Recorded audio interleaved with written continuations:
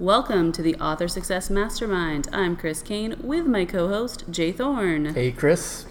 This is an episode that we are recording for the future when we need to take a break.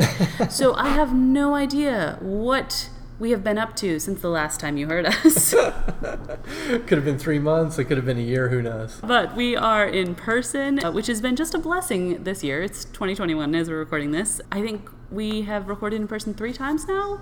I think so.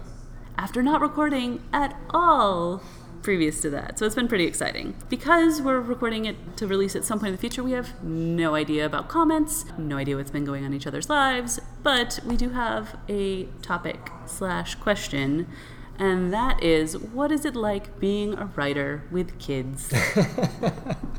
We talked about our children over coffee this morning, and I thought, let's capture some of this because we are in different life stages and our kids are of different ages, but there are some unique challenges. So maybe we should go in chronological order. How old is Smalls as of the time of this recording? He is 5. 5. So what are the biggest challenges you're facing as a mom writer with a child that is 5?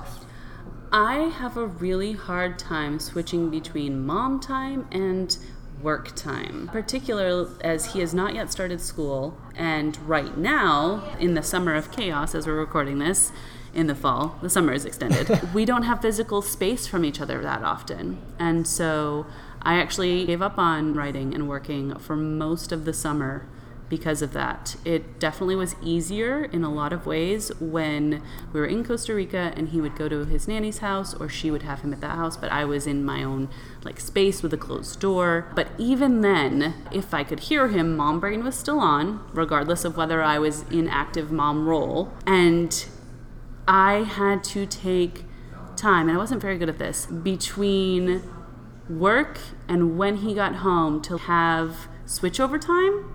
And a good amount of switchover time. Otherwise, I would be very distracted when he got home. And then I would get very aggravated with him because my brain is still trying to think on work things. But I know I'm supposed to be responsible to him and engaged with him. And I just wouldn't be. And then we'd both get very frustrated and not happy. Yes. I remember those days. And it was harder for you even because you had day job, so your writing time was squished into real life. Yes, I think when I first started writing the first novel that would go up on KDP, my kids were 6 and 4. Mm-hmm. And I call it a day job, but all the teachers will tell you that it's not a 40-hour-a-week job. It's more like a 60-hour-a-week job because they don't factor in the grading and the parent phone calls and the things. All I could do to keep the train rolling was to get up at 4 a.m. Mm-hmm. It was hard because by the time I got home from school and helped my kids with their homework and then did whatever it is I had to do around the house, patch a drywall or whatever things parents have to do in houses sometimes, there just wasn't really much time. There were years where I had to go to bed early so I could get up early and write because I couldn't even get into writer brain when my kids were running around the room and asking me to play ball and all that kind of stuff.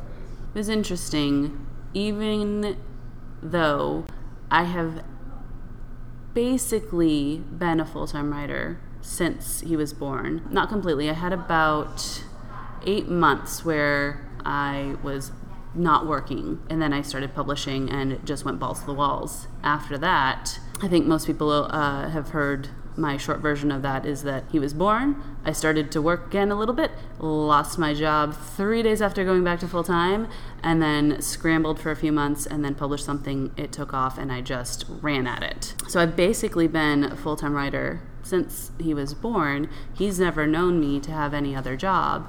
That's been interesting because I've been the breadwinner the whole time, even when my ex and I were together. And there are societal and internal pressures programmed into moms that are a little bit different than dads. Agreed. I had to work through so many internal stories, particularly from my mother's voice, about women who didn't spend their time raising their kids.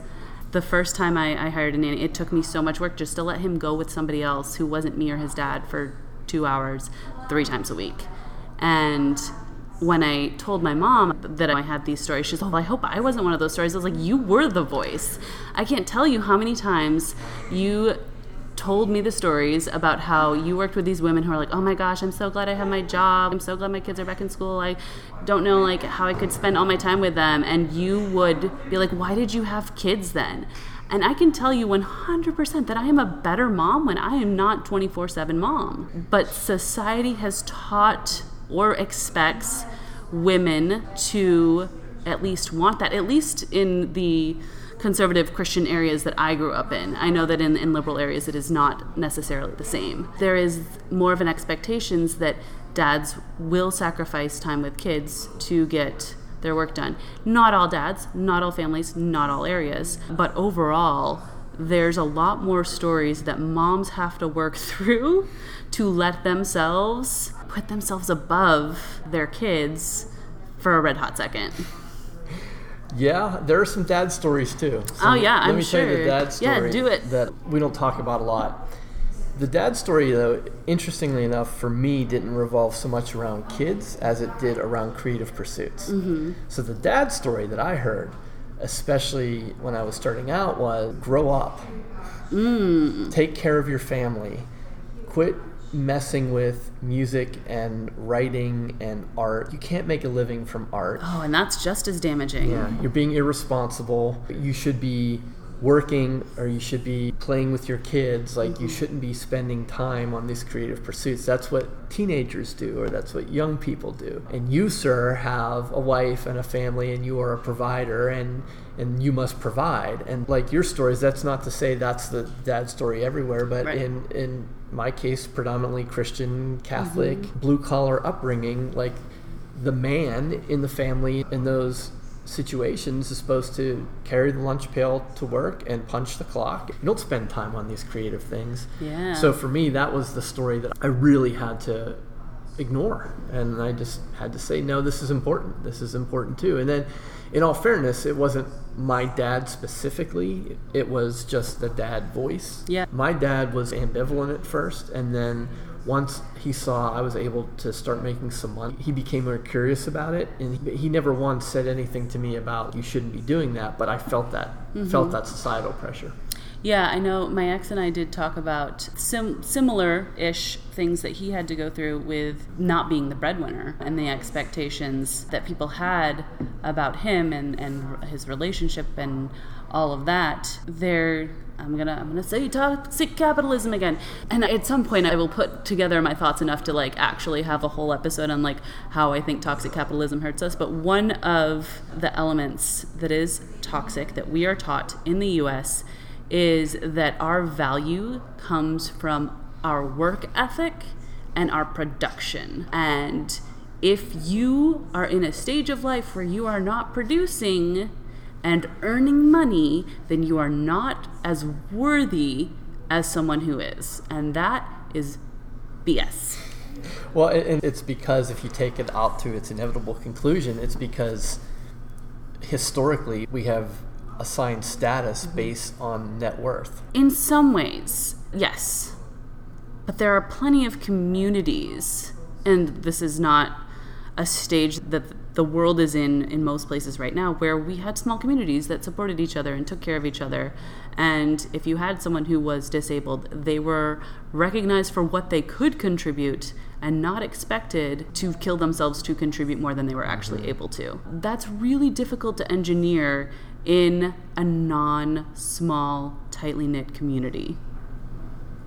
So if you're a mom or dad and you're listening to this, you and I have both been through this, and my kids are a little bit older, so I have a slightly longer perspective on it. But what do you say to a mom right now who's hearing that voice, any one of those voices you've described? What do you say to her? If I were to ask you in 30 years, what do you regret? What would it be? Would it be not taking 10 minutes a day to write on the toilet if you have to build up your creative or whatever your creative endeavor is?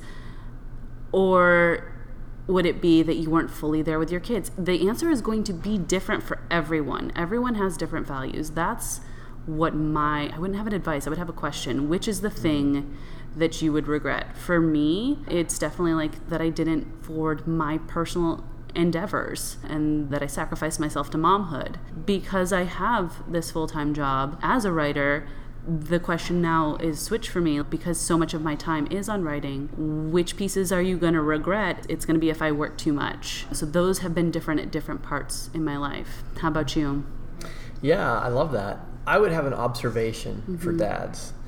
My observation is this: the traditional fatherhood model is dead and gone. And what I mean by that is the model where you graduate from high school or college or neither, and you get a job and you have a career for 40 years and you make all the money that you need to support your entire family until your kids are grown and gone. That model is gone. Statistically speaking, not just dads, but people in general will have 7 to 12 jobs throughout their entire life.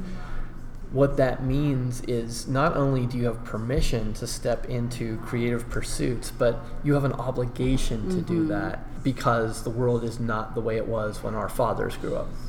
Yeah, and building off both of our pieces, I think for everyone, I would specifically say, what kind of world and pursuit do you want your kids to feel free in? And how do you model that for them? Modeling, this is going to sound like a soapbox, but this is going to be my final comment on this topic.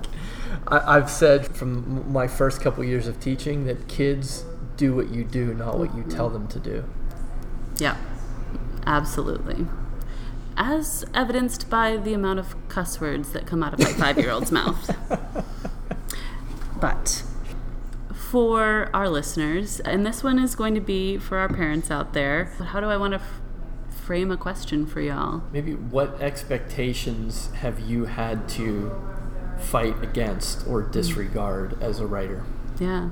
If you would like to join this conversation in real time and find solace with other writers who have dealt with these same things as you, you can join us at www.theauthorsuccessmastermind.com.